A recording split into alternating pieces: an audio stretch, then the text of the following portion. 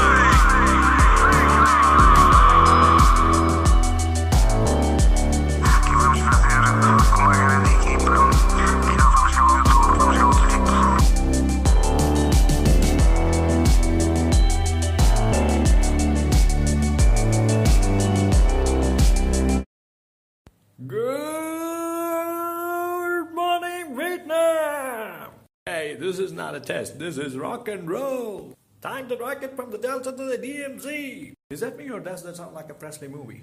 We ran the night. Oh, we ran the night. Hey, is it a little too early for being that loud? Hey, too late. It's 0600. What's the O stand for? Oh my God, it's early. Freddy and the Dream. What's up, Benfica Nation? Welcome to episode 107 of Mr. Benfica. And why not? Good morning, Vietnam, for lack of a better term, because my goodness, it feels like we are there again. And well, happy birthday, Benfica. Not much of a birthday this year, as things have just been absolutely abysmal within the club, and so much turmoil, so much bickering back and forth, so much dislike within elements of the club. It's a real hard time right now, but we are 2 hours away from kickoff at the time of recording, and Benfica getting set to take on Rio Ave this afternoon, round 21 of the Liga NOS, and Benfica need desperately to get back on the winning track. But what we're going to talk about in this episode today, we're going to review, I think that it's been 3 weeks, guys, since I've had an episode. I apologize for that. Things getting crazy again, and it seems like everybody wants everything from me right now, and that spreads me pretty thin, and I haven't been able to record these episodes that I've wanted to the past couple of weeks. So what ends up happening is now we have like 6 games to talk about today. So what I'm going to do, I'm just going to quickly recap through everything since the last time I came on February the 9th. So we have a couple of league matches to talk about. I'll just summarize it, and then I'll spend the second half of this episode really focusing in on the Europa League and on the round of 32 tie with Arsenal that didn't go our way. We were seconds away from advancing, but once again, Benfica just could not close the deal in Europe. And, well, there's a lot of questions to ask, so I'm going to ask those questions when we get there. Before we do that, however, you heard there on the top of the show, very, very sad case of events last week with the passing of Portugal's handball national team goalie and Futebol Clube do Porto's goalie, Alfredo Quintana. Okay, he passed away after a heart attack in practice, and it's very, very sad, as not just because he's Portugal's goalie and whatnot, but it's just sad when somebody dies at age 32 in what should be the best years of his life, to a type of situation you wouldn't expect a professional athlete to have to worry about. And I think it left everyone in the world of sports in Portugal in shock. And the tough thing is going to be Portugal's national team has an Olympic qualifying tournament in handball, men's handball, in about 10 days' time from now. And they're going to try to qualify for the Olympic Games in Tokyo. And if they qualify, the entire team obviously would go, and that would quadruple the size of Portugal's Olympic delegation going to Tokyo, assuming, of course, that the games go on as planned, and they should, but assuming that the games go on in Tokyo, I know I'm certainly pulling for Portugal to get there in men's handball. It's very rare we get a team sport to qualify for Portugal, and it'll be great to get to follow that when the time comes, but they're going to have to really, really pull it together quickly while they mourn the death, obviously, of one of their brothers and of their goalkeeper. And like I said, when you're talking about real life, there are no clubs, there's no rivalries, there's no clubismo. Life and death is just not something to mess around with, and maybe we all need to keep that in context when we insult our own players, when we insult our own representatives, our own club officials, maybe a little bit too much. And I'm gonna kind of use that to segue to what appears to be death threats towards Luis Felipe Vieira. And those of you that listen to this podcast and have listened to the podcast, you know exactly how I feel about the current president of Benfica. But by no means will I tolerate or will I condone any type of violent threats or any kind of death threats towards the president or anyone. I mean, one of the fachas I saw even included his family, and that's just disgusting if it's real. There's also those that believe that these were fake threats that were put out by the board or by the administration themselves to garner some kind of sympathy. If that's the case, that is incredibly pathetic. And if caught doing that, that should be an automatic dismissal, not from just a position of power in the club, but from the club in general. They should be expelled from the club. Anyone doing this, whether they're on the board or they're not, whether they're doing it to gain sympathy or if they actually mean it, anyone caught doing this needs to be expelled from the club. With that said, I do think that it's time for an extraordinary Assembleia. No doubt an AG needs to be called, and I know there's some foot soldiers on the ground working very, very hard to get the signatures needed to call that AG. And hopefully that they're still going, and hopefully they're still getting signatures, and hopefully we can get to a point somewhere where this gets addressed in the open, not through the lens of a BTV interview, not through social media threats, but in the open, with words, with conversation, with dialogue, with debate. We come to a solution as to how we're going to get this club going in the right direction again, because we're headed down a very ugly road right now, and this is getting eerily familiar to what was going on with our neighbors just a couple seasons ago, and it's no surprise. I'm not blaming the man, but the same person is the manager of the team, where you're getting this type of reaction from the supporters towards the board, towards the president, towards the administrators. And I'm not blaming JJ at all, but it is kind of an interesting, I wouldn't even call it a coincidence. It's kind of an interesting tidbit that, he's been the manager for now 2 presidents whose clubs are trying to run them out. And I don't know. It's hard to explain because this has been really bad. The team has played horribly, okay? And Luis Felipe Vieira took to BTV yesterday on February 28th to an interview, and I'm not going to talk about that here today. I'm going to watch it again, going to take some better notes, and then dedicate a specific episode just to that interview, the way I did to his appearance on Trio de Tak back in the fall. I'll break it down for you guys and give my thoughts and my reaction and my response to some of the things he said. I got some mixed feelings, obviously, and I don't really appreciate excuse making. I understand that things have explanations. There's a difference between explanations and excuses, okay? In spite of the explanations, better should have been done. Anyone who thinks otherwise needs to relook at it, okay? My ears turn off when you start to blame empty stadiums, when you start to blame COVID, as if we're the only team going through it, okay? If it ripped through our locker room and not anyone else's, we have to look inward and see as to why were we affected. And well, I think it's clear why it went through our team, and it's because our manager was positive and kept testing negative. No, it's not his fault, but faulty testing kept him around and kept spreading the virus, and that's why we lost so many players for a 4-week period there, in which we didn't win a single game, and we're struggling to win now. We're struggling to pick up wins. We've got 2 matches this week. We've got Chihuahua coming up in about 2 hours, like I said. And then we've got a cup match later in the week that we got to finish out with Estoril. It's a second leg. We have a two-goal advantage. We just need to see it out. But really, really struggling to get results right now. Yeah, we're struggling to play well, but even struggling more so to get results. And it's not like the two aren't related. Okay, performances and results are very much intertwined. They're very much interlocked. One clearly affects the other. Okay?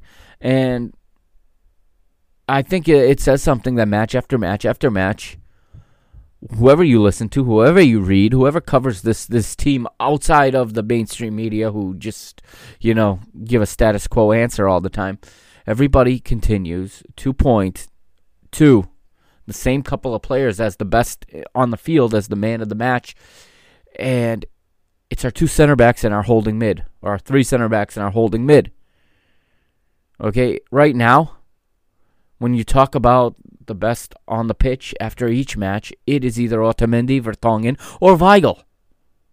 That's not good. That's not good for a team who needs to score goals, that our best players are the ones keeping the ball out of our end, or the ones, at least further away from the opponent's goal. Our forwards are not scoring. There's something in the way we're playing that's really bothering me, and I'll get to that. And it's very much a systematic or a structural issue that I have, and it continues match after match after match. I don't see it changing. And when I watch other teams, I don't see that same flaw in their game. I'll get to that when I talk about our 4-4-2 versus our 3-5-2 versus our 3-4-3. And where I think we should go, as I've said it before, and obviously I don't think any type of system can be implemented and then aborted within 2 matches. That's not enough time to see if something is going to work or not. I really don't think any reasonable person can say that. Some people look at things very, very narrow-scoped and very much in the present, and they want to scrap everything that doesn't work on the first try. But I'll tell you what doesn't work is playing that 4-4-2 I was playing when I was 12 years old. Simple, 2 lines of 4 with the twin forwards, twin strikers up front. It doesn't work. It doesn't work, okay? It's incredibly overly simplistic. We don't have the players for it. Our midfield is far too weak to have only 2 central midfielders, okay? Our midfield is far too weak to play with 4. We need a 5th guy in there. Absolutely need a 5th guy in that midfield. If it's the 2 outside backs pushing up, well, maybe that's a possibility if we play with wing backs domestically. But if every time we play domestically we go back to that 4-4-2, we're not going to get any better. We're not going to get any better. And, well, I'll get into it, but the manager's right now, his record of substitutions is really, really poor. Each time he makes a change, he weakens the team.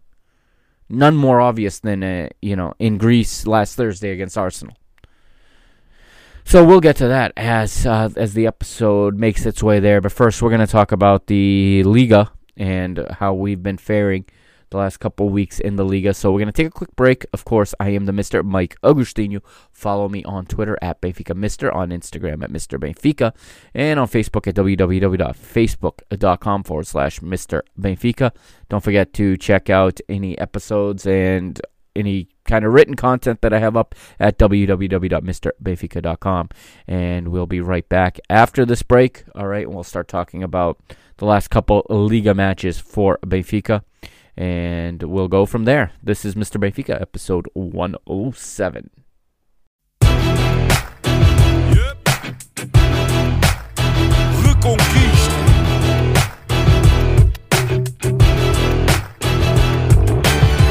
Passo a passo, o caminho é duro. Temos muita história, mas ainda mais futuro. Conto com dificuldade em cada jornada sofrida. A glória da vitória tem que ser bem nutrida. Na reconquista do que é nosso por direito, que eu não fico por fazer o que podia ter sido feito. Se queres a nossa força, sabes que estamos contigo. Em casa ou fora, nós somos o eterno abrigo. Sabes que estamos contigo. Nós somos o eterno abrigo. Ouve a nossa voz, o querer de todos nós. A fé que não se explica. Carrega Benfica, carrega Benfica. Ouve a nossa voz, o querer de todos nós. A fé que não se explica. Carrega Benfica, carrega Benfica. Ouve a nossa voz, o querer de todos nós. A fé que não se explica. Carrega Benfica, carrega Benfica. Ouve a nossa voz, o querer de todos nós. O querer de todos nós. Manto sagrado é peso pesado, não o carregas sozinho. Em cada esquina há um vizinho. Sente o carinho do Algarve até ao Minho. O vermelho pinta a tuga e é isso o teu colinho. Na reconquista do que é nosso por direito, que eu não fico por fazer o que podia ter sido feito. Se queres a nossa força, sabes que estamos contigo. Em casa ou fora, nós somos o eterno abrigo. Sabes que estamos contigo. Nós somos o eterno abrigo. Ouve a nossa voz, o querer de todos nós. A fé que não se explica. Carrega Benfica, carrega Benfica. Ouve a nossa voz, o querer de todos nós. A fé que não se explica. And welcome back to Mr. Benfica, episode 107 with the Mr. Mike Agustinho. And before we go any further, I must also send a couple shout-outs out. Some real good work out there going on right now. And I want to profile some of it. And if you haven't seen this or read some of these projects yet, I would like you to do so. And I want to first shout out on Twitter a friend of the show, no doubt, okay? And he's known as Benfiquista Americano on Twitter with the handle at Benfiquista. Or you can go to his website, his blog, where he writes, and he does a good job writing. It's www.benfiquistaamericano.com if you want some good Benfica content in English written. I do strongly suggest going to his page and checking it out. All right. Really good work. He's got some good analysis of these recent matches, and I highly recommend it. So I want to give Benfiquista Americano a shout-out here on Mr. Benfica, and also a shout-out to Benfica podcasts, Alfredo and Cristiano, of course. This past weekend, yesterday, on Benfica Independent, if you go to Benfica Independent's YouTube page, you can see their interview with none other than the living legend, Sven-Göran Eriksson. You'll remember, if you've followed this show, I have two separate 3-episode mini-series throughout the history of this show, where I covered two complete beginning-to-end seasons that were managed by Sven-Göran Eriksson. The first one I covered was the 82-83 season, his first season in Lisbon, where Benfica got to the UEFA Cup final before losing to Anderlecht, but did manage to win all of the titles in Portugal that year. And then this past summer, before this current campaign started, before the return of JJ, I did another 3-episode piece covering the 89-90 season, which was the return of Sven-Göran Eriksson to Benfica, his first season back, where he didn't win the league, but he did get Benfica to the final of the European Cup that year, losing only to the historically powerful AC Milan. And if you watch the interview, you'll get the Mr. Eriksen's memories and his view of that match, especially in that Milan team. And shout out to Chris and to Alfredo for doing that for Benfica Independent.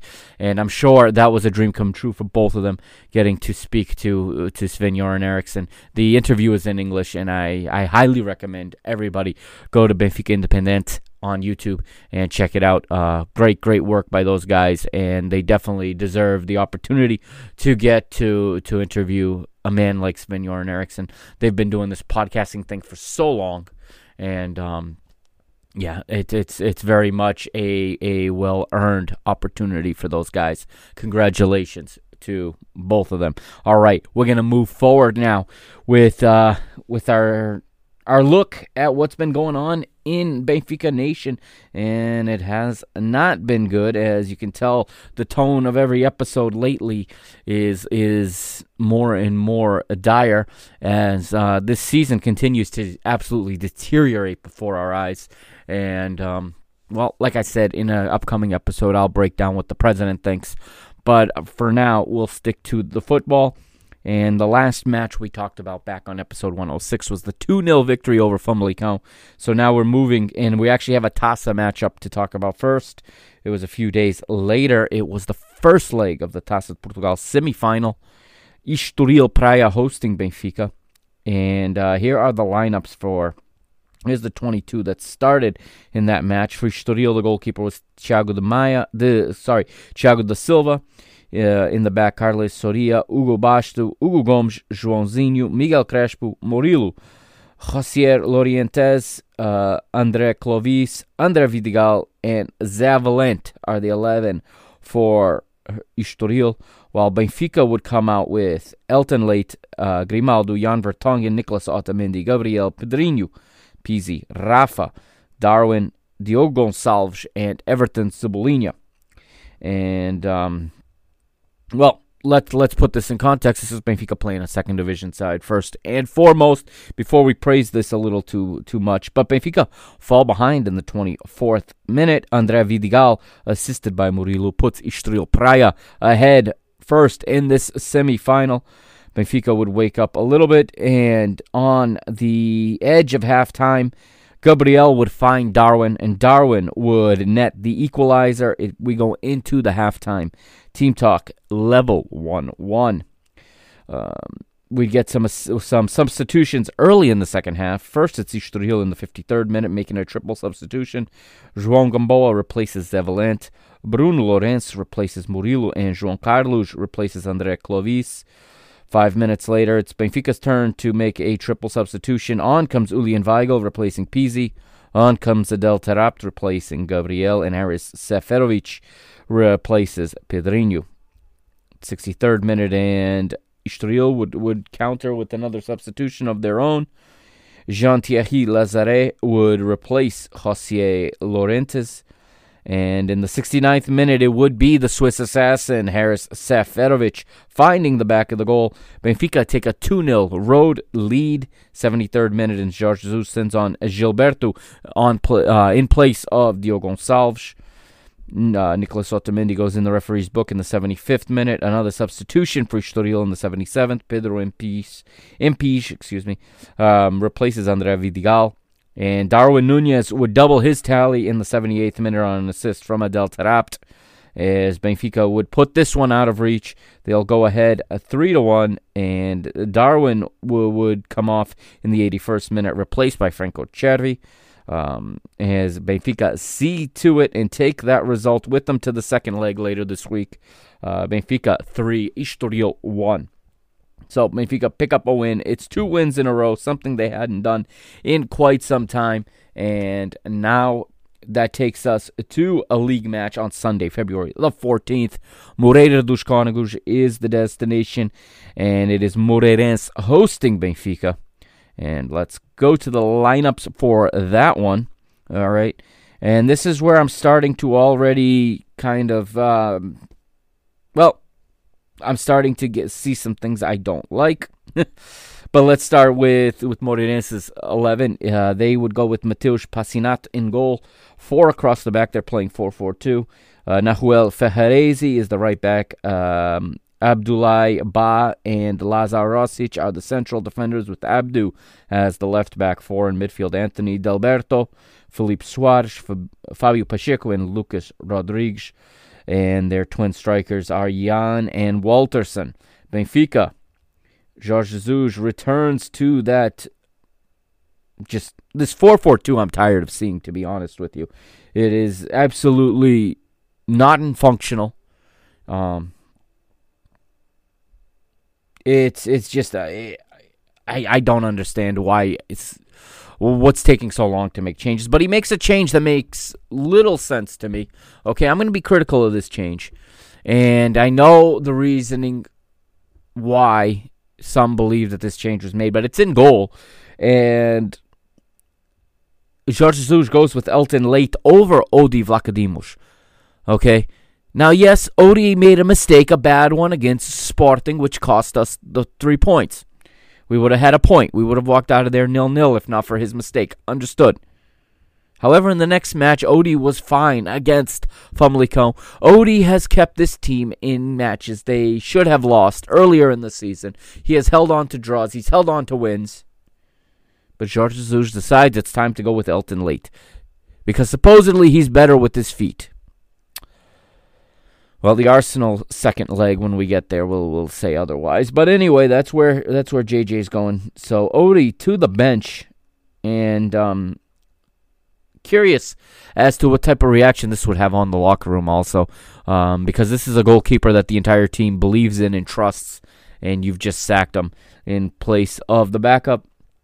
4 in the back, it's Diogo Gonçalves, Jean Vertonghen, Nicolas Otamendi, and Alex Grimaldo. Midfield, it is Weigl and Adel Taarabt again in the midfield. Rafa and Everton, neither one of them true midfielders. And then Seferovic and Darwin, this strike pairing that Jorge Jesus continues to insist upon that week after week is not resulting. But anyway, again, I was disappointed to see Odi benched.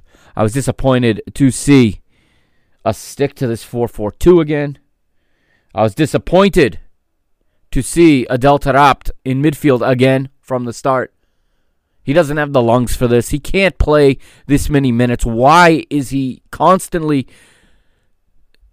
He's the one midfielder that doesn't get switched out half the time. And yeah, I don't want to keep piling on this guy, but why is this guy playing so much? Chiquinho plays one half and picks up a goal and an assist. Adel Taarabt in 5 years has a goal and 2 assists. It's just not working. Why are you insisting on continuing to play this guy? We're playing with 10 when he is on the pitch. Defensively, he brings nothing. Tactically, he brings nothing. Oh, he can nutmeg a few guys and he can beat a few guys on the dribble, but guess what? He beats the first or the second, the third one he doesn't beat. Or he passes it sideways or backwards, or he loses it. How many balls is this man going to give away? But he's got his fanboys out there that think he is some kind of crack and think that he is the answer to our problems. Anyhow, he would end up being the man of the match in this one, according to FotMob, with an 8.3 rating. But that, again, it just... it's a very weak midfield with him in there. When we don't have the ball, even Moreirense is able to run it down our throats. Even Moreirense is able to put us under pressure. Don't come to me with numbers about possession either. I'll pull up the stats right now. Yeah, we possessed 65% to 35. Guess what? The only stat that matters, 1-1. 2 more points dropped by Benfica, going into a big match in the Europa League, a big trip to Rome for a home match. We'll get to that in the next segment. But Benfica dropped 2 points here to Moreirense. The goal would be scored by Seferovic. But once again, Benfica would concede a penalty. Once again, there's no such thing as a penalty for Benfica. And I'm sure referees will come up. I don't know so much that I want to talk about it. I mean, what more is there to say? There is, regardless of how poor Benfica have played, and they've played poor, what does it take for a referee to have the guts to call a penalty when it's a clear and obvious penalty? What more does it take for the VAR to be consistent? Why is it a penalty when Chico Conceição falls over his own 2 feet or throws himself into a bigger opponent, bounces off him, and gets a penalty? But when our player is actually taken down, it's not a penalty. Don't tell me there isn't something going on behind the scenes here. It is so obvious. And these refs have such fear in being the one to call a penalty in favor of Benfica. The VAR misses obvious calls. Okay, this VAR is not working. And it's not because VAR doesn't work, because you watch football from anywhere else on the planet. It works. In Portugal, it doesn't work. Why? Does it take in Portugal 6-7 minutes sometimes to come up with a decision? We go to the Europa League, right? You saw in the matches with Arsenal, took about 30 seconds to make a definitive decision by the VAR. Why is it that our referees are so special and so slow that it takes them so long to look at where? I'll tell you why. Because they're looking for something to justify the call that they want to make, not something to prove the call that should be made. Yes, referees are heavily conditioned in the Portuguese league. There is no question about it. Absolutely no question about it. That, however, does not excuse these performances. That does not excuse dropping points at every turn. That does not excuse this inability to put the ball in the net. That does not excuse this piss-poor play from our team. The only thing I will say is that the team we're chasing for second right now is no better than we are. The difference is they have 13 or 14 penalties and we have 0. That's the only reason. That's the only difference between us and the team in second place. I'm not even talking about first place anymore. Listen, you can roll out the green carpet. You can roll out the golden walkway. You can mark it here. Sporting Clube Portugal are your champions 2020-2021. They will win the Liga NOS. They will win it running away. And it's largely because we've pissed so many points away. And our rivals up north are no better than we are, except they have the penalty kicks to stay a little closer. But you see, when they don't get penalty kicks, they don't get results either. How many of you saw them this past weekend in that Clásico, that 0-0 Clásico? Porto, no answers. Absolutely no creativity. No ideas as to how they were going to beat Porto how they were going to beat Sporting if they couldn't get a penalty kick. But anyway, that's that. So we leave Moreira dos Cónegos. The next match would be in Rome against Arsenal. We'll skip that for the next segment, and we'll move to last Sunday, February the 21st, in Faro, France, Benfica, and maybe the ultimate low point of the season. I don't know. This is really bad. This is a real low point for Benfica. A 0-0 draw with Farense. Farense's last clean sheet in the first division. November 25th, 2004. Against Beira-Mar. My goodness. My goodness. 15 years since the last clean sheet. They get it against Benfica. Not only can we not beat Vasco Seabra, we also can't beat Jorge Costa. Remember when we played Farense in the first half of the season? Remember when we played them at home and we scored 3 goals? We won 3-2, even though we conceded ridiculous penalty kick against us. We saw Otamendi, if I remember correctly. Was he sent off? He might have even been sent off in that match for 2 yellows. Had a penalty called again. It was Otamendi's debut, where he learned the difference between how referees call Porto games and how referees call Benfica games. He learned very quick, didn't he? On that day, we couldn't keep them out of our net. today, and I also remember Odie winning, saving 2 penalty kicks that day. On this one, we couldn't find the net. Let's go to the lineup quickly. Farense goes in a 4-4-2, as does Benfica once again. And it is Rafael Defendi in goal for Farense. Anime Idrissi, Andrea Pinto, Eduardo Mancha, and Fabio Nunes, the back four. Madi Keita, Jonathan Luca, Buda, and Ryan Gold are the four in midfield, with Lika and Pedro partnering up front. After having a fairly successful European match at midweek in a 3-5-2, Jorge Jesus decides to go back to 4-4-2, even though, and I know Lucas Verissimo wasn't necessarily an option for this match because he picked up a knock, maybe just some fatigue in the Arsenal match, at the midweek. But again, Elton Late goes in goal. Okay, just because you don't have Lucas Verissimo, I don't think means you have to go back to this stupid 4-4-2. That doesn't work. They should have.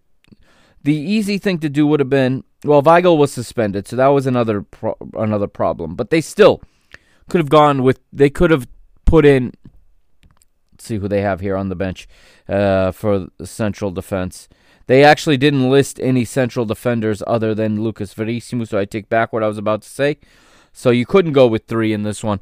But Gabriel and Taarabt partnering in midfield, only good things can come from that tandem, obviously. Rafa and Everton, doing a lot of running, a lot of backtracking. And what happens is you have 2 guys that can dribble, 2 guys that can go forward with the ball. And they're using all their energy getting back and defending. This is another flaw I'm seeing in the team. And then, once again, these twin strikers, Darwin and Seferovic. Darwin would be pulled from this match, and the memorable scene of him distraught on the bench, and not a single veteran could be bothered to console the kid. What in the hell is wrong with this team at its core? What is wrong with this team at its core? These guys don't play for each other. They don't pick each other up. There is no team element in this group of players. It's clear. It's clear. Each one does his own thing. These 2 strikers, okay, what's really aggravating me, match after match, they're lining up in the center and they're both making their runs wide to the touchline. Okay, when that is your attack, when your two forwards in a 4-4-2 are making runs wide, someone has to fill that void in the center. Guess what? It's not going to be Adel Taarabt and Gabriel. It's supposed to be Everton and Rafa, but they're too far away most of the time. They have to track back so far that they're not in position to go into those spaces that are being left open by the strikers. This is not working. So what you have is Darwin playing down the left like a winger, crossing it for nobody. Or crossing it for one guy, Seferovic, who's marked by 3 guys. It's such a flawed system. Why are we sticking to this? How can a manager like JJ with 30 years under his belt not have a better solution than this? How can a manager of this level not be able to adapt at all to the players that he has in his team? He's stubbornly sticking to what he considers to be his game, and he's going to consistently try to mold 25 players to fit his game rather than him changing his style to fit the players he has. I get it. He probably wanted players he did not get. Guess what? Sometimes you have to actually coach. Sometimes you have to actually think. Sometimes you have to actually adapt. And this old man seems incapable of doing that right now. Incapable. And then don't come to me telling me that the team needs carinho. Carinho is the word he uses. Carinho means affection. Okay, this whole call for unity. Uniting in something that's wrong is not worth uniting. Unity for unity's sake means nothing. You have to unite in something that is good. You have to unite in something that is meaningful, in something that is bonded, something that represents everybody. This Benfica doesn't represent anybody. Why do you think fans are the way they are? They feel detached. They feel distance from this team. Nobody speaks their mind. Everybody gives the status quo. Everybody gives the company line. I don't know that the supporters have ever been this distant from the team ever. And I know part of that is because stadiums are empty, but everybody's stadiums are empty. Everybody's. Okay? Our rivals' fans are not distant like we are. They need to do a better job. And I know players have been getting hounded, and there is, reports of players having to turn off their social media. That's not the answer either, to just attack people, to attack players. It's not the answer. Very few people are offering solutions. Okay? Threats are useless right now. A lot of people calling for the manager's head. That's not by itself going to solve anything. Yes, maybe a new manager will solve it, but it has to be the right manager. And it has to be the right plan, the right plan of action that suits what we have in our team right now. Just changing for change's sake isn't going to fix anything. We're on the third manager going with this group of guys, and it's the same thing. It's not changing. You need to take a different course of action. Now, being as far behind as we are at this stage of the league,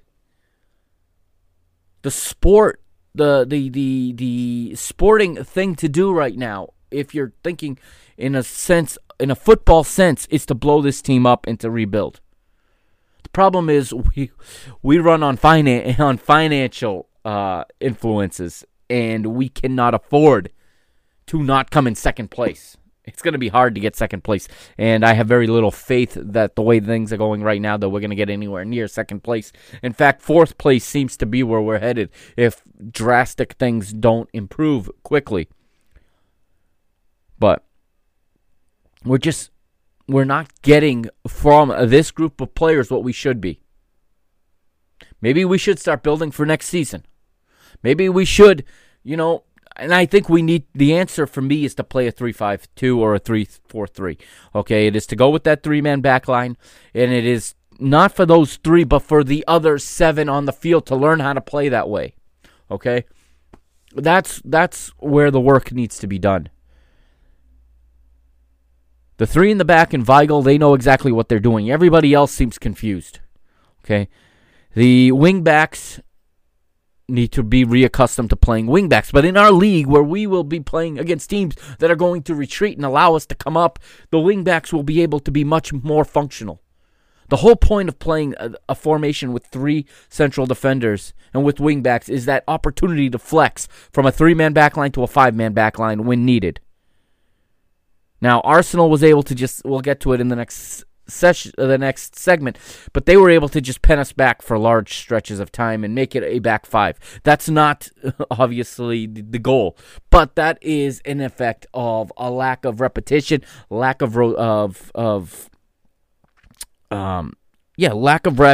lack of working it through training, and lack of experience in playing that system. That's something we could use the rest of the season to work out. I want this team right now, my focus right now is I want this team to be ready to go next season. I don't want this to happen again. Okay, I want to win the Portuguese Cup, no questions about it, and I want, obviously, to get up, at the very least, to a third place position where we can at least have a chance to fight for our lives in the Champions League next season and for the financial benefits of getting into the Champions League. But if we don't fix these issues, even if we make it back to second place, if we don't work out these issues, we're going to be right back where we are again a year from now. All right, 0-0 in this match against Farense, and it was a long time ago. Elton Late was the man of the match. He made quite a few saves in this match. Nuno Tavares was in this one, as was Gilberto, in place of Diogo and of Grimaldo. But, Nuno Tavares having a hard time. Okay, he's just having a hard time. The boy does not know how to defend. Not his fault. Not his fault, and I'm going to get to this, but it's time for us to get over this delusion we have that our academy is La Masia circa 2008, 2009, 2010, okay? We're not turning out those kind of players anymore. We turned out a couple, but guess what? Our academy players have not had to defend until they get to the professional level. So a Tomas Tavares and a Nuno Tavares, okay? These players are not ready to defend professional players because they never have to defend. Benfica's youth teams, all the way through, even through the U23s and through the B team, are allowed to possess. The other teams don't even try to take the ball from them, okay? What happens is that our outside backs especially spend all their time attacking, and then they get to the first team and they're getting easily beat. We'll talk about Nuno Tavares in the next segment because he comes up in the second leg against Arsenal. But it's time to spend some money, perhaps. I think we may have something with Diogo Gonçalves, but I think we need another left back, okay? Grimaldo just does not do it for me as a back anymore. He would be much more suited, especially if we're going to play this 4-4-2, to be the left-sided midfielder, okay? Because he can still, positionally, he's better than Everton. Everton is a forward. He is not a midfielder, and I can't stand to see him running backwards and see him, spending all of his time on the edge of our defending third, cutting off passing lines. That's a role much more suited for a Grimaldo. That's just some of the changes I would make. But again, inability to score. We had our chances, couldn't finish them as the match went on. There was a chance here. Taarabt possibly was taken down for a penalty, but they're not going to call it, so I'm not even going to get into it. But I thought it may have been outside the box, but it was certainly a foul. Either way, Benfica unable again to get 3 points, and we lose more ground to Sporting Porto and to Braga. All right, we're going to take another break, and when we come back, we're going to focus in a little bit more on the Europa League, on the round of 32 and the 2 legs against Arsenal. This is Mr. Benfica. I am the Mr. Mike Agostinho. UEFA Euro 2020 this summer here on the Park in the Bus podcast.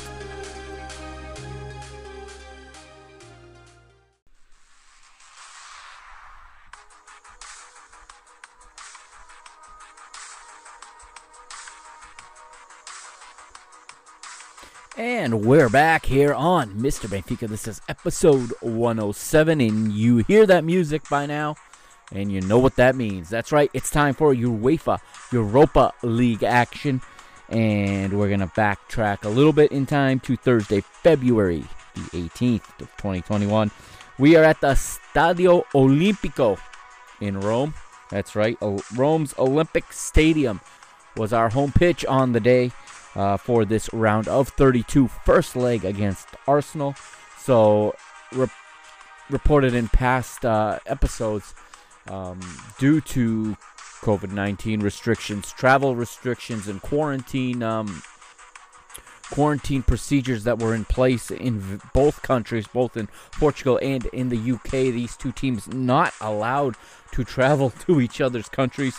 So we had to find two neutral sites for these two matches. The first of which was Benfica's home leg, played not in the Stadio da Luz, but in the Stadio Olimpico in Rome.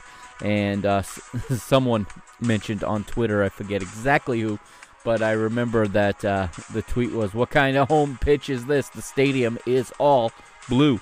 And yes, the Olympic Stadium has blue seats all the way around it. And a running track around the pitch, something we also are not used to for home matches. But that is where we played this match. And Benfica come in poor form. There's no question about it. Benfica coming in, and here is their last 5 coming into the match. 2 wins, 2 draws, and a loss in the last 5 for Benfica. That loss, of course, coming to our rivals and the current Portuguese league leaders, Sporting Clube de Portugal.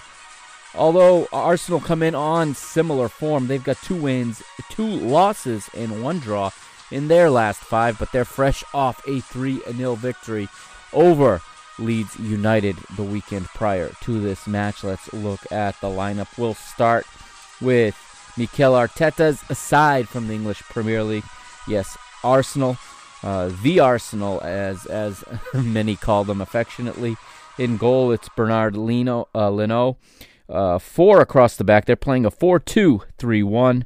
Hector Bellerin is the right back. David Luiz and Gabriel are the center backs, with Portuguese international Cedric Soares getting the start at left back. Double holding midfield, or a double pivot in midfield. Daniel Ceballos teams up with Granit Xhaka. 3 attacking mids in front of them. It's Bukayo Saka on the right, Martin Odegaard central, and Emile Smith-Rowe on the left. And they're playing, of course, in support of the striker, and the very good striker, none other than Pierre-Emerick Aubameyang, the captain of this Arsenal side. Jorge Jesus would make some changes, some much-needed changes in his lineup, something I've been calling for. Benfica come out in a 3-5-1-1 is how it's distributed here. Yes, in this match, it looked a lot more like a 5-3-1-1, or even a 5-3-2. But listen, some of that is due to the quality of Arsenal, because Arsenal did have some real quality play at times, and also to the lack of familiarity of playing this system throughout the lineup. This is something they'd only done once before, and that it was tried in the match against Sporting, and I thought it worked quite well for much of that match. Yes, we didn't get the ending we wanted, but that was due more to a decision-making error by a goalkeeper than it was a formation issue, in my opinion. But anyways, let's look at the 11. So Elton Late gets the start again. We talked about him in the last segment. It looks like he is the new number 1 for Jorge Jesus right now. 3 central defenders. So it's the debut of the arriving Lucas Verissimo. He plays on the right as he arrives from Santos. This is his debut, and what a time to debut in Europe, in the Europa League, against a team like Arsenal and against a striker like Aubameyang. Nothing says baptism by fire more than having to face a big, strong, fast striker like Aubameyang, something you don't see much of in South America. Much different style, much more possession-based style in South America. So it was interesting to watch Lucas in this match and in the later matches, to see him adapt to European football. He's of course partnered by the central defender, if you want to be exact. It's Nicolas Otamendi, the very, very on form Nicolas Otamendi, and Jan Vertonghen plays as the left center back. The 2 wing backs, Diogo Gonçalves gets the start down the right, and Grimaldo gets the start down the left. Julian Weigl is the holding mid, and this is where I may have a little bit of an issue with the selection. Not the players selected, but I would have preferred. So what I did after these 2 matches is I've also talked to some of my former coaching colleagues and people that really study the game a lot, and people that look at systems of play a lot and a lot of formations. And it was pretty consistent. There was a consensus, between just about everyone I talked to, that with a back 3, most of us like the idea of a double pivot in front of that. That's what I see done by most teams, and this system's very common in Germany especially, and you see a lot of double pivots. You don't see a one holding midfielder, but Jorge Jesus goes with the holding midfielder in Julian Weigl, and he has Adel Taarabt and Pizzi in a triangle in front of him. And then Luka Waldschmidt gets the start in behind the striker Darwin Núñez, as Darwin continues his struggles through the season. We've talked about him already quite a bit, and Luka also looking to find his form. They're hoping to get it here in this Europa League. So I've said what I said about the lineup and about the formation, and I for one, think that that's the one adjustment I would make, is I would go with two in the pivot. I think that with Samaris not being an option, because now Jorge Jesus is saying Samaris is injured, because I think Samaris next to Weigl is really the best double pivot, but that's not an option.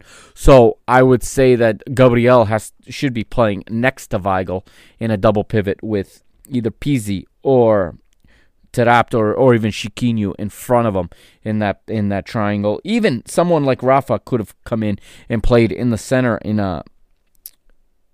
Rafa would have been better as a second forward, but Waldschmidt could easily, in my opinion, from everything I see from him, I think he would be a natural to drop into midfield when necessary. He seems to have all of the tools and all of the vision, all of the understanding to play a little bit further back. And maybe he can find some form again when he's not so under pressure to create goals, when he's, if he's playing a little bit further away from the goal and he can have more of the pitch in front of him. He may be able to find a rhythm again.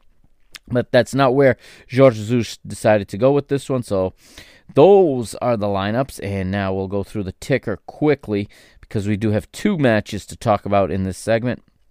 And the first half is quite quiet. Arsenal have plenty of opportunities, though. And you can see it throughout the half. Benfica playing a little bit more reserved, a little more cautious, a little less eager to go forward. A lot of people, critical of this approach, and maybe critical of the system. But I think it's due more to the lack of familiarity with the system, and also maybe a little too much respect for Arsenal and their speed.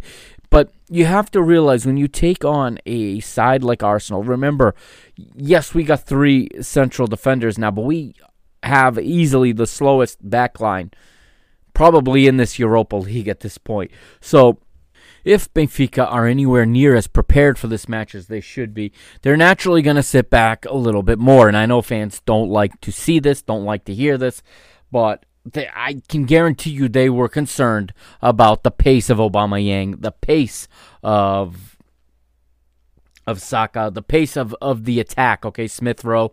They're going to sit back a little bit more, and the 2 wingbacks have not been playing those positions, so they don't have the same natural inclining yet to know when to go up, when to come back, where to position themselves. So they're naturally going to start from a further back position because they're unfamiliar with it, and they're going to gradually pinch forward, I think, and gradually, start to feel out how the position works and where they're supposed to be at what time.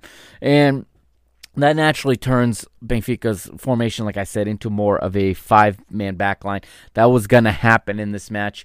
Okay, the beauty, I think, of this system is when you're under pressure, it's a 5-man backline.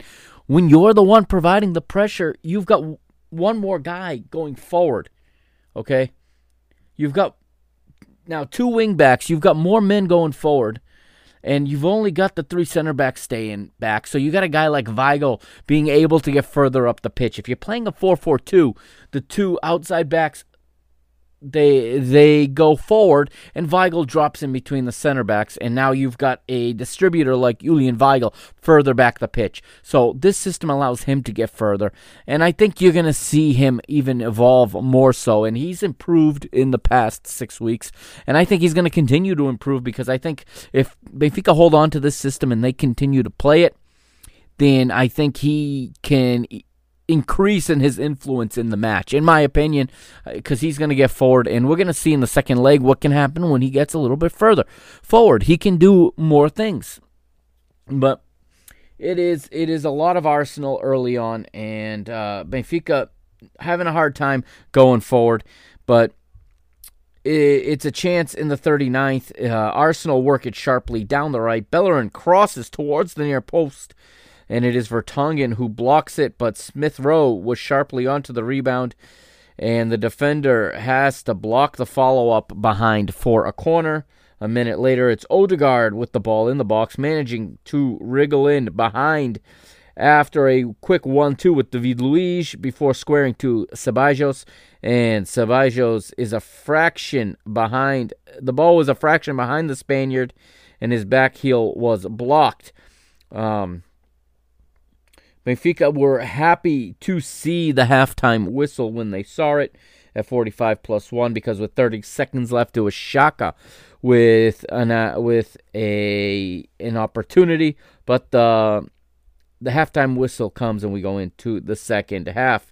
And at halftime, Jorge Jesus has made a few changes. Arsenal faded as the half wore on. Arteta will be demanding more of the positivity which they started the match. And the Gunners have lacked some composure in the final third in the first and 45 minutes. Benfica seemed content in this to just disrupt Arsenal and wait for an opportunity on the counterattack. And they did a decent job of that and of slowing the game down thus far through 45. Like I said, Jorge Jesus goes to the bench at halftime, and it's Rafa coming on, Gianluca Waldschmidt making way for the Portugal international. Benfica with an opportunity in the 48th. It's Pizzi receiving the ball inside the Arsenal box. On the right, turns neatly before going for the bottom left corner, but he can't catch the ball with any power, and it's a comfortable save for Leno.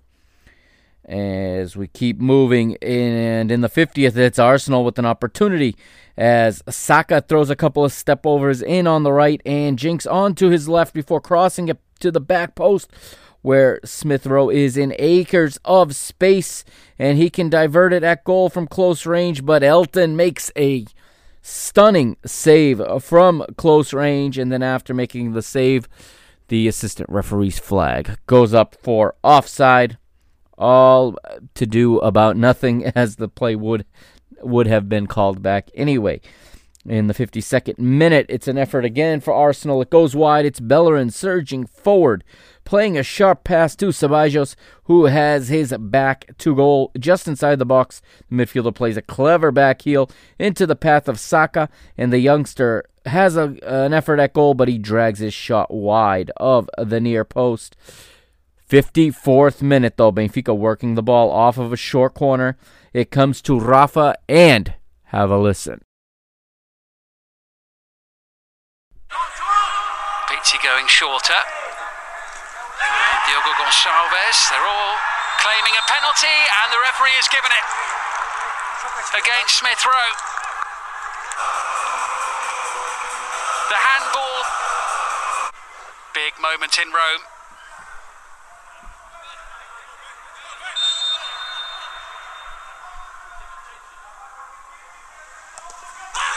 And the bottom corner is found by Pizzi, who scores in the Europa League yet again. It's his 7th goal in the competition this season. Smith Rowe penalised, and Pizzi picked his spot and beat the dive of Bernd Leno. So, Smith Rowe handles the ball in the area. The referee points to the spot. I believe the referee was Mel Kuipers for this match. No, Mel Kuipers was the second leg, excuse me. But the referee for this match is not listed here on FotMob. But the referee points to the spot anyway. The VAR verifies the penalty. And wouldn't you know it, a penalty to Benfica. Something that's practically against the law now in Portugal. But in Europe, it happens, and Pizzi steps up, does his best Bruno Fernandes impersonation with the hop. The goalkeeper goes one way, Pizzi goes the other. 1-0 to Benfica in the 55th minute, and all of a sudden, you're getting hopes. I know I was excited when I saw this, okay? I got up, and I cheered, and that was the first cheer, or the first yelling I've done for a Benfica play since the 1-1 draw at the Dragão when Grimaldo scored and I couldn't contain myself. Benfica take the lead, but if you start to feel too good about it, well, reality set in less than 2 minutes later. Arsenal go level, and the Largato himself, Cedric Soares, receives the ball down the left. He squares it for Saka, and Saka buries it into the back of the net, and Arsenal respond almost immediately. Odegaard had slipped a lovely ball through for Cedric. Cedric on the left. He hits it right into the stride of Saka, who fires it from close range. 1-1, just like that. And there is about a 30-second wait, a nervous wait, for the VAR to confirm the goal. It does confirm the goal. The referee indicates that they did it all in about 30 seconds. Embarrassing how long it takes referees and VAR in Portugal to make even easier decision than this one. Embarrassing. Why does it take so long in our league when in the Europa League it can be done in 30 seconds and they get it right? Anyway, we move ahead, and it says here that since the start of last season, Saka is the youngest Premier League player to have scored 10-plus goals and made 10-plus assists across all competitions. Saka is 19 years and 166 days old at the time of this match. 62nd minute, and it's a save as Rafa jinks past a couple of Arsenal players. Arsenal had a hard time adjusting to Rafa's pace, that's for sure.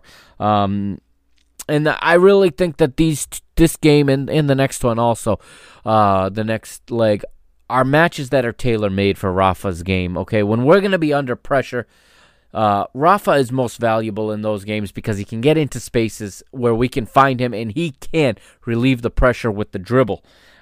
He's a very valuable player for even that reason alone. In games when you know you're going to be penned back, you need to include him. I'm a little surprised that Jorge Jesus didn't give him the start, and it needed to be a somewhat poor performance from Waldschmidt in the first half to encourage JJ to make this substitution. But Rafa, he's able to jink his way in, and he goes for the top left corner with the outside of his boot. He connected well with the strike, but Leno gets a hand to it full stretch, and he made the save. A minute later, Aubameyang makes another run down the right side of the box. He fires a shot towards the bottom left corner, but it's just wide. Mikel Arteta and Jorge Jesus will go to the substitutes bench in the 64th minute. The Gunners would send on Kieran Tierney, who would replace Cedric, while Benfica will send on Everton Cebolinha in place of Pizzi, and Haris Seferovic will take over for Darwin Nunez in another like switch, as Pizzi leaves the pitch as the competition's top scorer, as he is the first one to 7 goals in this year's edition of the competition. And after a frantic spell following the 2 goals, the tempo starts to dip a bit. The team's starting to find their coasting pace a little bit more. Also, this 1-1 result kind of works for both teams, and thus, the risk that the two teams are going to wage now is going to be very low, because Benfica, as the home team, has gotten a 1-1 draw. It's not horrible considering they're not actually at home, and considering the second leg won't actually be away. It'll be another neutral game, so Benfica's going to like their chances that they can get one in the away leg and cancel out Arsenal's away goal. It's 1-1, and Arsenal's feeling the same way probably. They're going to feel confident that they can score on Benfica in the second leg, and both teams are going to look kind of comfortable with this 1-1 result. But in the 75th, it's Aubameyang again. He's released in behind down the left side of the box, but he tries to check back to his right foot before shooting, and it is cut out by the debutant Lucas Verissimo. He does just enough to win the ball back, and then the loose ball comes right into the arms of the front smothering Elton Late. 77th minute, more substitutions. It's a double substitution for the Gunners, and Gabriel Martinelli comes on for Emile Smith-Rowe, as well as Nicolas Pepe coming in for Pierre-Emerick Aubameyang. A frustrating night for the former Borussia Dortmund star, as he had many chances to get his name on the score sheet, but was unable to finalize in any of those chances. He's going to be looking, obviously, to make up for it in the second leg. And Jorge Jesus also sends on a substitute, and it is Gabriel coming on for an obviously gassed Adel Taarabt. We all know by 77 minutes where Taarabt's lungs and legs are. So I thought that JJ actually waited a little too long to make that substitution. And both teams see out the result, really. Chiquinho comes on for Lucas Verissimo in the 85th minute, dropping Weigl into the back three. And another double substitution, I should say, for Mikel Arteta in the 90th. Mohamed Elneny comes on for Daniel Ceballos, and Willian comes on for Martin Odegaard. And the referee blows his whistle for full time at 90 plus 4. The first leg goes a share of the spoils, 1-1 to each side. That will take us to the second leg, and we'll talk about that in just a moment here on the Mr. Benfica podcast. This is episode 107, and I am the Mr. Mike Agustinho. Remember, follow me on Twitter at Benfica Mister, on Instagram at Mr. Benfica, and don't forget to check out www.mrbenfica.com.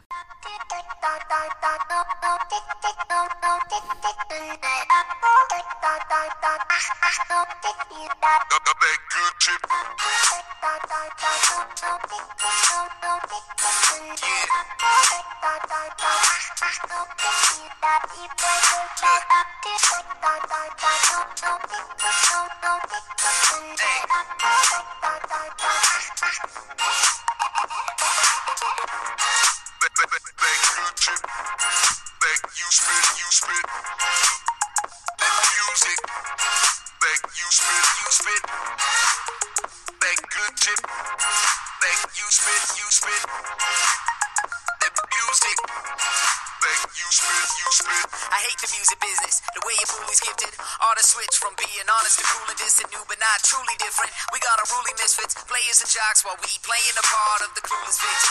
Ain't a high school movie, had a brace like Tootie when the news hit them. Only if you will listen, cause there ain't nothing new about the facts of life, dudes. Why don't you sit calm? If the shoe fits on, why don't you kick some of that good shit that you spit? Amusement fun that gets you sick from two spins at music 101. It gets fun in the club all done unless I go numb. Make my flow dumb, go write a hit song called Fight or Run. So many idols come, so many idols go, but in the end, man, I don't know.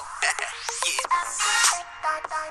All right, so move forward a week. It's Thursday, February the 25th, which coincidentally happens to also be my birthday. This was my 38th birthday, and I thought just maybe this year, Benfica could do me a solid, and I was hopeful. I was hopeful for this match at the Stadio Georgios Karasakaki in Piraeus, Greece, home of Olympiacos and Arsenal. This time, the host in their rented neutral site stadium in Greece. And let's go to the lineup. Like I said, Bjorn Kuipers is the match official for this one, the Dutch referee, who had a fantastic match, I have to say. He did such a phenomenal job officiating this match. This was easily one of the best refereed matches I've seen all season, especially the best refereed Benfica match that I've seen all season. So, the Gunners would line up with a 4-2-3-1 for Mikel Arteta. Again, Bernard Leno is the goalkeeper. Hector Bellerin, David Luiz, Gabriel, Kieran Tierney are the four across the back. Their double pivot, once again, Daniel Ceballos and Granit Xhaka. In front of them, the same three, Bukayo Saka, Martin Odegaard, and Emile Smith-Rowe, with none other than Pierre-Emerick Aubameyang in at the striker position. Jorge Jesus tries to change it up a little bit here, and he goes with, again, Elton Late in goal once again. Three in the back, just as before, Lucas Verissimo, Nicolas Otamendi, and Jan Vertonghen. Wingbacks again are Diogo Gonçalves and Alex Grimaldo, and he goes with a double pivot of Julian Weigl, but he partners him with Adel Taarabt, and I just don't understand how that's a double pivot. Why would you ask Adel Taarabt to play as a pivot? That makes zero sense. I'm not sure what he was trying to accomplish here. You're not allowing Adel to do what he does well, and you're forcing him to do what he does worse, which is be tactical. But that is where JJ went. In front of them, they had Rafa and Pizzi playing in support of Aris Sefetovic. So, again, this is a match where at times Benfica had a 5-man backline, and that's going to happen. And I even think that it's not even a bad thing for Benfica, because they're much better at countering than they are at trying to build up the play and carry it up and trying to create a goal out of possession. That's just a fact. They have not been good at that this season. We move through the ticker then, and we get started as Benfica playing in their reserve black kits for this one. Arsenal in their classic red tops with white sleeves. And 5th minute, an early booking for Adel Taarabt, and I thought that the referee did a good job with this. And in the postgame on BTV, actually, Antonio Rola, the referee analyst, because only in Portugal is it a requirement to have a referee analyst on your panel for analyzing matches, but he gave this referee a perfect score, and he said that this yellow card on Taarabt was an example of timing and of referee's intuition, an example of how using the yellow card can set the pace, because the referee will not have to reach to his pocket again in this match. This was the only booking of the match in the 5th minute for a foul on Adel Taarabt, and it tells the other 21 players on the pitch just exactly what's going to happen if they cross that line in this match. In the 7th minute, it's Tierney bursts down the left, and he manages to attempt a cross, but Diogo Gonçalves followed the left back all the way. He got a foot on it, and it allowed the ball to redirect right to Elton, and Elton would collect it under no pressure. We move ahead, and we're in the 13th minute, Benfica hardly had any of the ball, but starting to come off as a little bit more of a threat as they start to settle into the match. Of course, the first 10 minutes are extremely important, and they're trying to get the break going, and Arsenal's defense has quickly recovered, but the Portuguese team here, the Benfica side, having plenty of attacking quality to show. They have a lot of talent in the lineup, and they can threaten if given the chance to counter. In the 17th, it's Arsenal. We have a note here. Arsenal have enjoyed 58.7% of possession so far, and you all know just how high I regard the importance of possession. But manage just one attempt, the same amount of attempts as Benfica. Exactly why possession. That says it all right there for you, why it is the most overrated statistic in all of football. However, 21st minute, and it was a nice, tidy ball with a perfectly timed run. Saka with the through ball into the Benfica area. Aubameyang times his run perfectly between the central defenders, gets on the end of it, and Aubameyang with no trouble finishing 1-0 to the Gunners. And we will take a quick VAR check, and the VAR check confirms perfectly timed run by Aubameyang. 1-0 to Arsenal, a perfect pass from Saka, who found the space to unleash Aubameyang and dissect Benfica's 3-man backline, which of course includes Premier League veterans Vertonghen and Otamendi, who certainly aren't the quickest. This is probably a little bit of an adjustment in which Arsenal made from the first leg to the second, because the runs from Aubameyang were angled differently in this second leg. I think in the first leg, JJ caught Arsenal off guard and surprised them with the 3-man backline. This time, Arsenal were a little more prepared for it, and they angled their runs, accordingly to that 3-man backline. So 1-0 to the Gunners, but Benfica know they can score on Arsenal, and they'll continue to push through. And Benfica's tactics to contain Arsenal and try to steal an away goal on the break, it's obvious that that's what they're trying to do. FotMob notes it here. And from the perspective, the tie doesn't change very much going down 1-0. They're still looking to get that away goal to cancel it out and send the match to possible extra time. And in the 34th, Benfica with a real chance. It's a close one as it comes from a set piece. Peasy whips in the cross, and the cross is met by the former Tottenham Hotspur man, Jan Vertonghen. Super Jan gets his head onto it, but he can't keep his effort low enough to go under the bar. It goes over for a goal kick.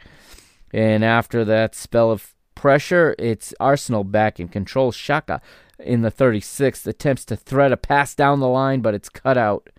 And Smith Rowe leads the counter press, and he prevents Benfica from breaking. So the original pass cut out. Benfica trying to counter, and Smith Rowe is there in pressure early to prevent a counter attack. 41st minute, and it's some neat footwork from Odegaard, who gets himself out of a tight spot inside of Arsenal's own half, and it results in a break, and Ceballos slips down the left through Saka, whose first-time shot is then saved well by Elton. The youngster could have really scored, though, but the offside flag would have ultimately gone up to chalk it off. And in the 42nd minute, it is a nice play here as Julian Weigl wins the ball in pressure with a very intelligent first touch, touches himself into space, cuts the ball, and then is cut down by the Arsenal defender, and it is a free kick for Benfica. And let's have a listen here again how it sounded here in the United States on CBS All Access.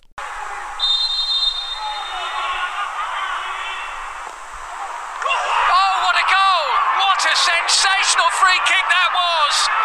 Absolutely brilliant. Benfica draw level, and don't they do it in style with a stunning free kick. The very top draw. Bernd Leno couldn't get anywhere near this one from Diogo Gonçalves. Beautiful curl and dip high into the back of Arsenal's net. And Benfica are right back in this tie. So it's Diogo Gonçalves taking the free kick with the right foot and curling it over around the wall and into the top corner. No chance for Leno on the play. And regardless of what happened, regardless of the result in this tie, these two matches with Arsenal, I think, solidified Diogo Gonçalves' place in this team. Diogo Gonçalves is a legitimate, verified starter now. I think that right back position belongs to him. And if we're going to play in this three-man, central defense system, he is ideal for that right wing back position. And I think he already is good enough defensively to play even as a normal right back when necessary.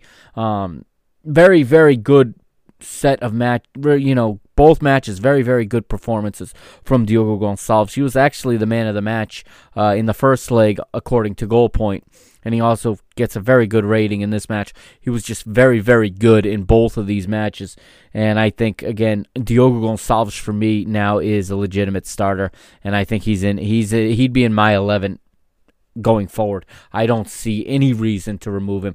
He can only go up. Sky's the limit. He could really develop into a true right back, right wing back, and he can show his versatility. He's a good player on the ball. He's an intelligent player, and if he can continue to be a guy that we can rely on set pieces, he's going to continue to become a more and more valuable player for this team. So I'm very, very happy to see the progress in Diogo Gonçalves. And that takes us to halftime. It was a costly error for Ceballos of Arsenal. Daniel Ceballos is the one that commits the foul on Julian Weigl, who has another fantastic performance in this match. And then the subsequent set piece, it is, like we just said, Diogo Gonçalves beating the goalkeeper, beating the wall, making it 1-0. Arsenal look a little rattled by the goal, and Benfica have to be very confident at this point. It's all level, so any goal Benfica can score going forward now worth 2. And it would put Benfica in the advantage of the away goals. So we come out for the second half, and We don't get any changes at halftime from either team, and we now have the only result, like I said, that could cause extra time. So the next goal would remove the possibility of extra time. And it was in the 50th minute, very, very close for Arsenal. Aubameyang dinked the ball into the net for a second time. But once again, the offside flag is up. And this one will not stand. He got on the end of a sublime pass from Odegaard, which split Benfica's defense once again. But the striker had just drifted offside, with VAR confirming the linesman's call. So Lucas Verissimo in the second leg didn't look as good as in the first leg. He also did have to come out, fatigued from the first leg, and then was rested at the weekend in Benfica's next league match in order to be fit for this one. But I think he saw more of the reasons why someone like Pierre-Emerick Aubameyang is so hard to mark. And Aubameyang was not wasteful in the second leg by any means, the way he was in the first leg. And JJ will go to the bench with a triple substitution in the 57th minute. On comes Darwin Nunez, Everton Cebolinha, and Gabriel. Off comes Adel Taarabt, Pizzi, and Haris Seferovic. Very interesting choice for Jorge Jesus, and I didn't really like these changes, to be honest with you, and I'll explain why in a minute. But you know what, though? It brings us to the 61st minute, and JJ in his postgame will say that this substitution was good because of this resulted. But it all comes from a punt from Elton Late. And have a listen once again and see how it unfolded. By Elton Leitch, the goalkeeper. Ceballos is underneath it, and the header there is a poor one from Ceballos. Oh, it's a great chance here for Rafa Silva for Benfica, who lead by 2-1. Dani Ceballos conceded the free kick for the equaliser, and he's given the ball away here. Rafa Silva was onto it like a shot, and he gobbled up the chance, and Benfica have turned the tie round.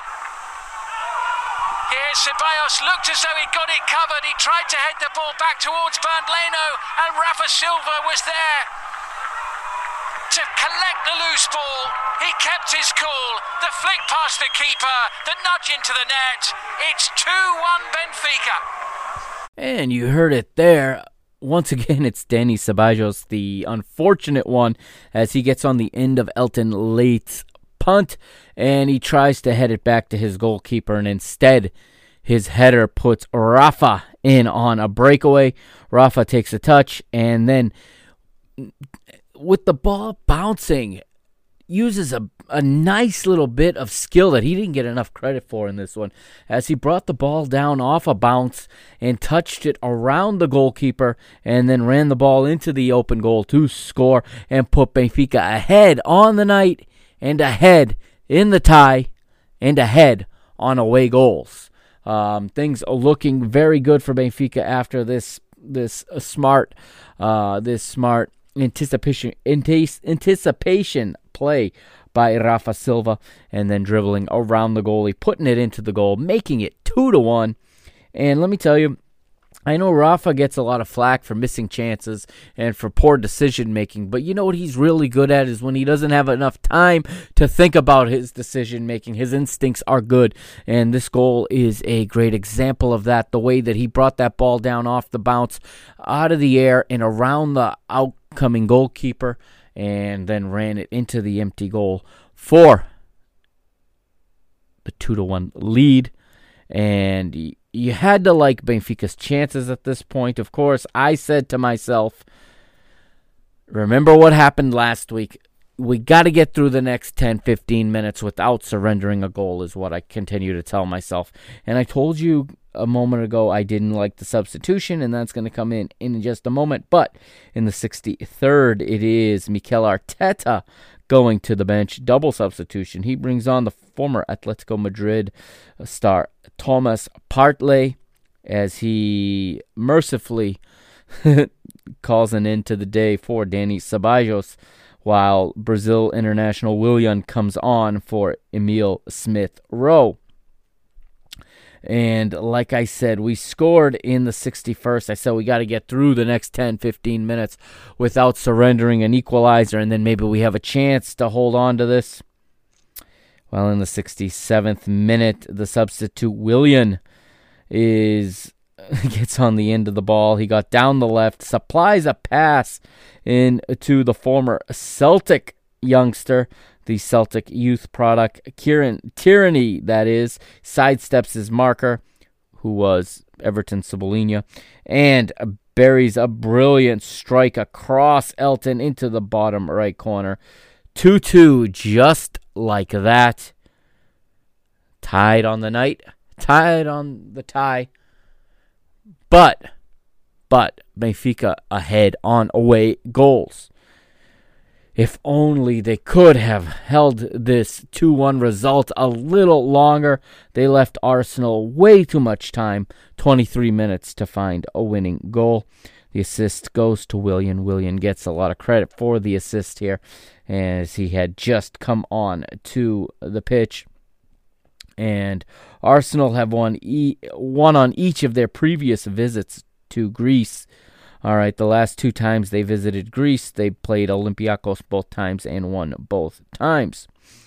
David Luiz tries his luck from distance against his former club, but it is wide of Elton's goal. 76th minute, and it's some good goalkeeping from Leno, keeping it 2-1 as he comes out to Arsenal's rescue when he rushes to prevent a Benfica attacker from getting on the end of a pass from Gabriel.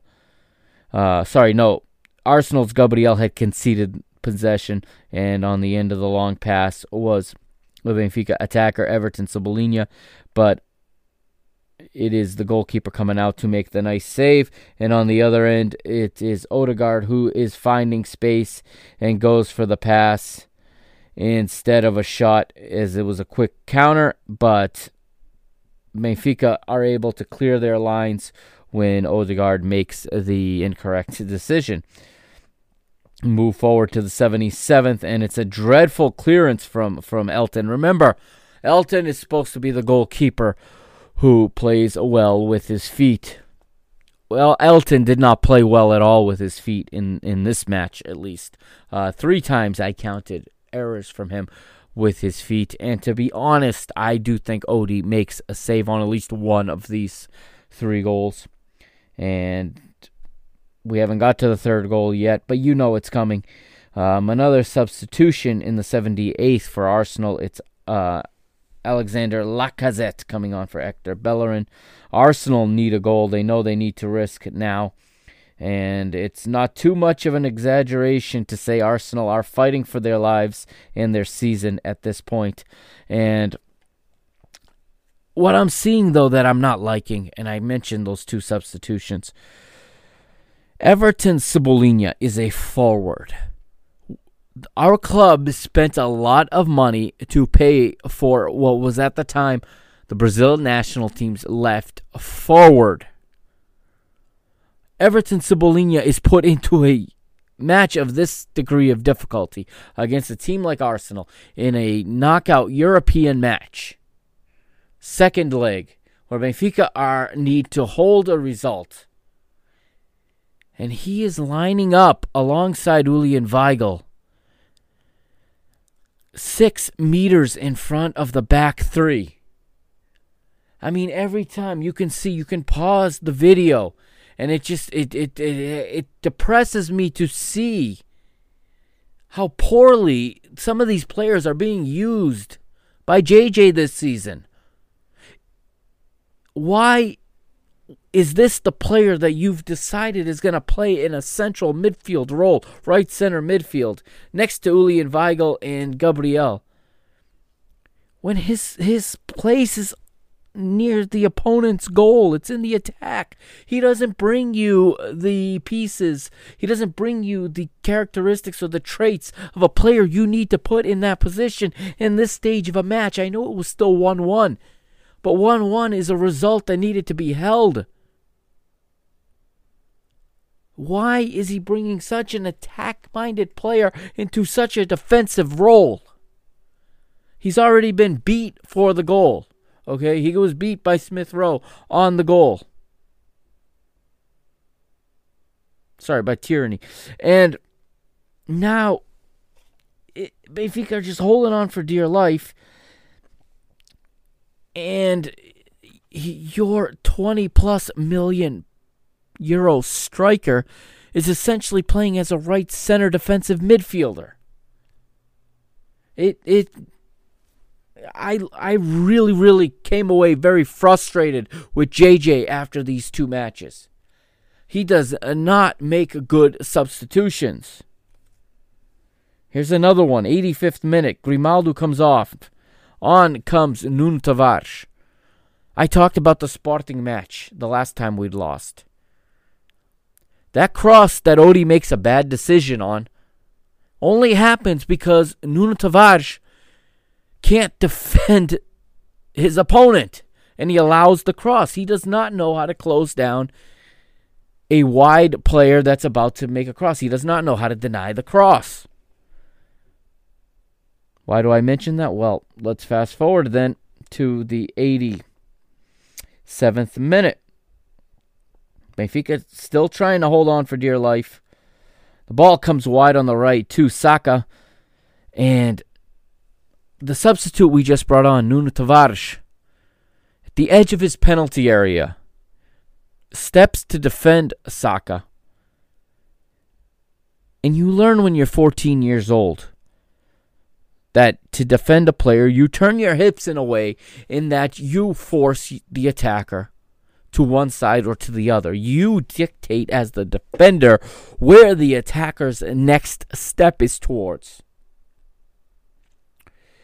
Nuno Tavares steps up to Saka completely square and flat, facing forward, his hips completely parallel, not turned. Saka could have gone right, he could have gone left, he could have gone between the legs, he could have gone anywhere he wanted to get around Nuno Tavares the way Tavares set up to defend this cross.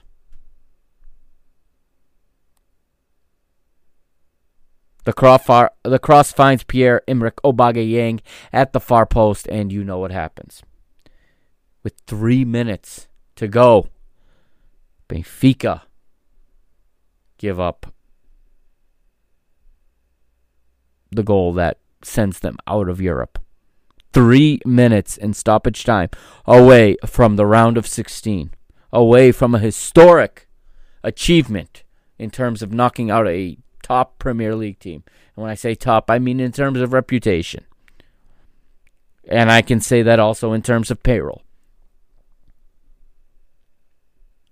But, one, Aubameyang is too quick for Verissimo.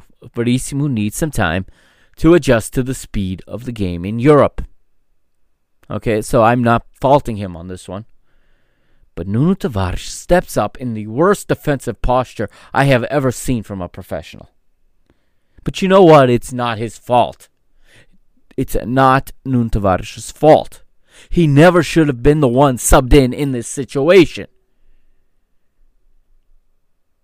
Franco Cervi is on the bench. Franco Cervi has better defensive characteristics than Nuno Tavares. Franco Cervi, when you need him, always comes through. He's consistent. He doesn't make mistakes. He can play as a left back. He can play as a left mid. Why on earth did he not bring on Franco Cervi in this situation? We'd probably be going on to the round of 16 of the Europa League, and we'd be going back to Athens to take on Olympiacos. But no, he sends on Nuno Tavares, and it happens again. You know what? I'm not blaming the kid, because it's happened too many times. It's the manager's fault at this point. Okay? This tie, I'm putting this on JJ. By this tie, I mean this matchup. This round of 32 against Arsenal. It's on JJ. Bad substitutions, putting players in a position to fail. Whether it's Nuno Tavares or it's Everton Cebolinha, or even Elton Late for that matter. Because you know what? You're opening him up to scrutiny now, too, when you're going with him undisputedly. And I said it, and I'll say it again. Odie saves at least one of those 3 goals. No question. Odie saves it. And Odie probably doesn't make the mistakes that Elton made with his feet. Maybe I'm being too harsh, but this one got to me a little bit. I wasn't ready to go out of Europe like this. When we took that 2-1 lead, I thought, we had to get through 10, 15 minutes and holding it. Once they made it 2-2, me and I think all of you knew at some point that third goal was going to come. We left them too much time. And I think the players knew that too. They played like it. They were afraid. This team has a real weak mentality. They are very, very weak mentally. I've said this before. That needs to be worked on, or you need to get new players in here. And I'm not for turning a roster upside down, especially one that costs this much. I'm not for emotional coaching changes just because the way teams do things. But this weak mentality, this can't be fixed. If this team can't take any adversity, then we need to get players in here who can, even if they don't come from big leagues or come from, big names. We definitely need a more balanced roster, but this is the group we have, okay? And the manager needs to start to put the players he has in positions to succeed. Taking a world-class left forward and playing him as a right central midfielder does not do that. You actually are making him look horrible. And you ate a goal because of that decision. Bringing on a kid who needs a lot of repetitions defensively to play left back with 5 minutes to play. It took him 2 minutes to get beat and to cost you the game. That's not on the player at that point. This has happened before. This has a track record. Nuno Tavares needs to go on loan to a team that has to defend more than just in Europe or more than just in a couple of big matches. He needs to go to a Famalicão or to a Tondela, to a B-Sad, whatever, to play as a left back for an entire season on a team that actually has to defend. I said it before. Renato Paiva has said this. These kids, these kids come up through the academy as playing outside backs. They never have to defend. No team tries to take the ball from them. Nobody runs at Benfica's youth teams. Even in the UEFA Youth League, the Champions League of youth football, Real Madrid cedes possession to Benfica. They don't try to control them. They try to counter them. As a result, these players get to the first team and they're not ready to defend. They've skipped their repetitions in the B team. That's the most important problem. Whether it's the 3 Tavares, they all skip their necessary repetitions. I like what Elder used to say, that you had to play 100 matches in the second division before you are ready to go to the A team for Benfica. I like that as a rule of thumb. I like that as a principle. You don't have to hold it to a T, but I like it in principle. But, these kids have skipped steps, and it shows. They're not. It's like sending a mechanic to work without all of his tools. You send these kids off to the first team without giving them the tools they need to play in the first team, because you skipped steps along the way. That's a problem. That is a problem. And that is something this club needs to correct. We need to stop living in this delusion that we're just producing all of the world's top talent, okay? Because there are places that this academy needs to improve, because it's no coincidence, okay? It's no coincidence that Nuno Tavares, Tomás Tavares, David Tavares, okay, all are getting little playing time. Jota, Florentino, all on loan, not playing. They can't even see the kind of playing time. They've gone from Benfica to smaller teams than Benfica, and they're playing less. Jedson, okay, goes to Tottenham and doesn't play. Not ready to play at that level. Now he's at Galatasaray. I think we got to stop skipping steps. Got to start putting these kids through the steps. They need those reps in the B team, in the second division, against grown-ups, against teams that will attack. And it's not like they get attacked a lot in the second division either. A lot of teams, when they play Benfica's B team, are more than happy to cede possession and to sit with two deep-lying lines and wait to counterattack. But they need more repetitions at that level before they can step into matches like this. And as a result, Benfica go out of Europe here in the round of 32, once again, second year in a row. And that is going to do it for this episode 107. Thank you for sticking with me here. Thank you for keeping me in your rotation. Thank you for subscribing. I know, like I said, it's been a couple weeks since I'd put anything out. Good to be back talking into this microphone. I'll be back in a couple days with the review of the Rio Ave match. My goal is to get another Women's League episode done this week. I know I've said that before, but I really need to get it done this week. Our women's team is killing it. Another win on the weekend. This time 4-2 over Marítimo. Top of the table. I have a real good feeling about our women's team. All right. Also, shout out to Benfica's basketball team beating Porto this weekend. A big win for them. A much-needed big win. Big game from Rafael Lisboa. He really stepped up his game. I really enjoyed watching our Benfica basketball team go into the Dragão Arena, and just outplay and outwork and just outbang Porto's team. Great performance, and hope to see that team continue to improve. All right, that's going to do it for this episode 107. And, of course, I'm going to send you away for the last time this season with the Europa League anthem. You all know how much I like this anthem, and I will catch you next time in episode 108. Thank you for listening. This has been Mr. Benfica, a production of the PTB Media Network.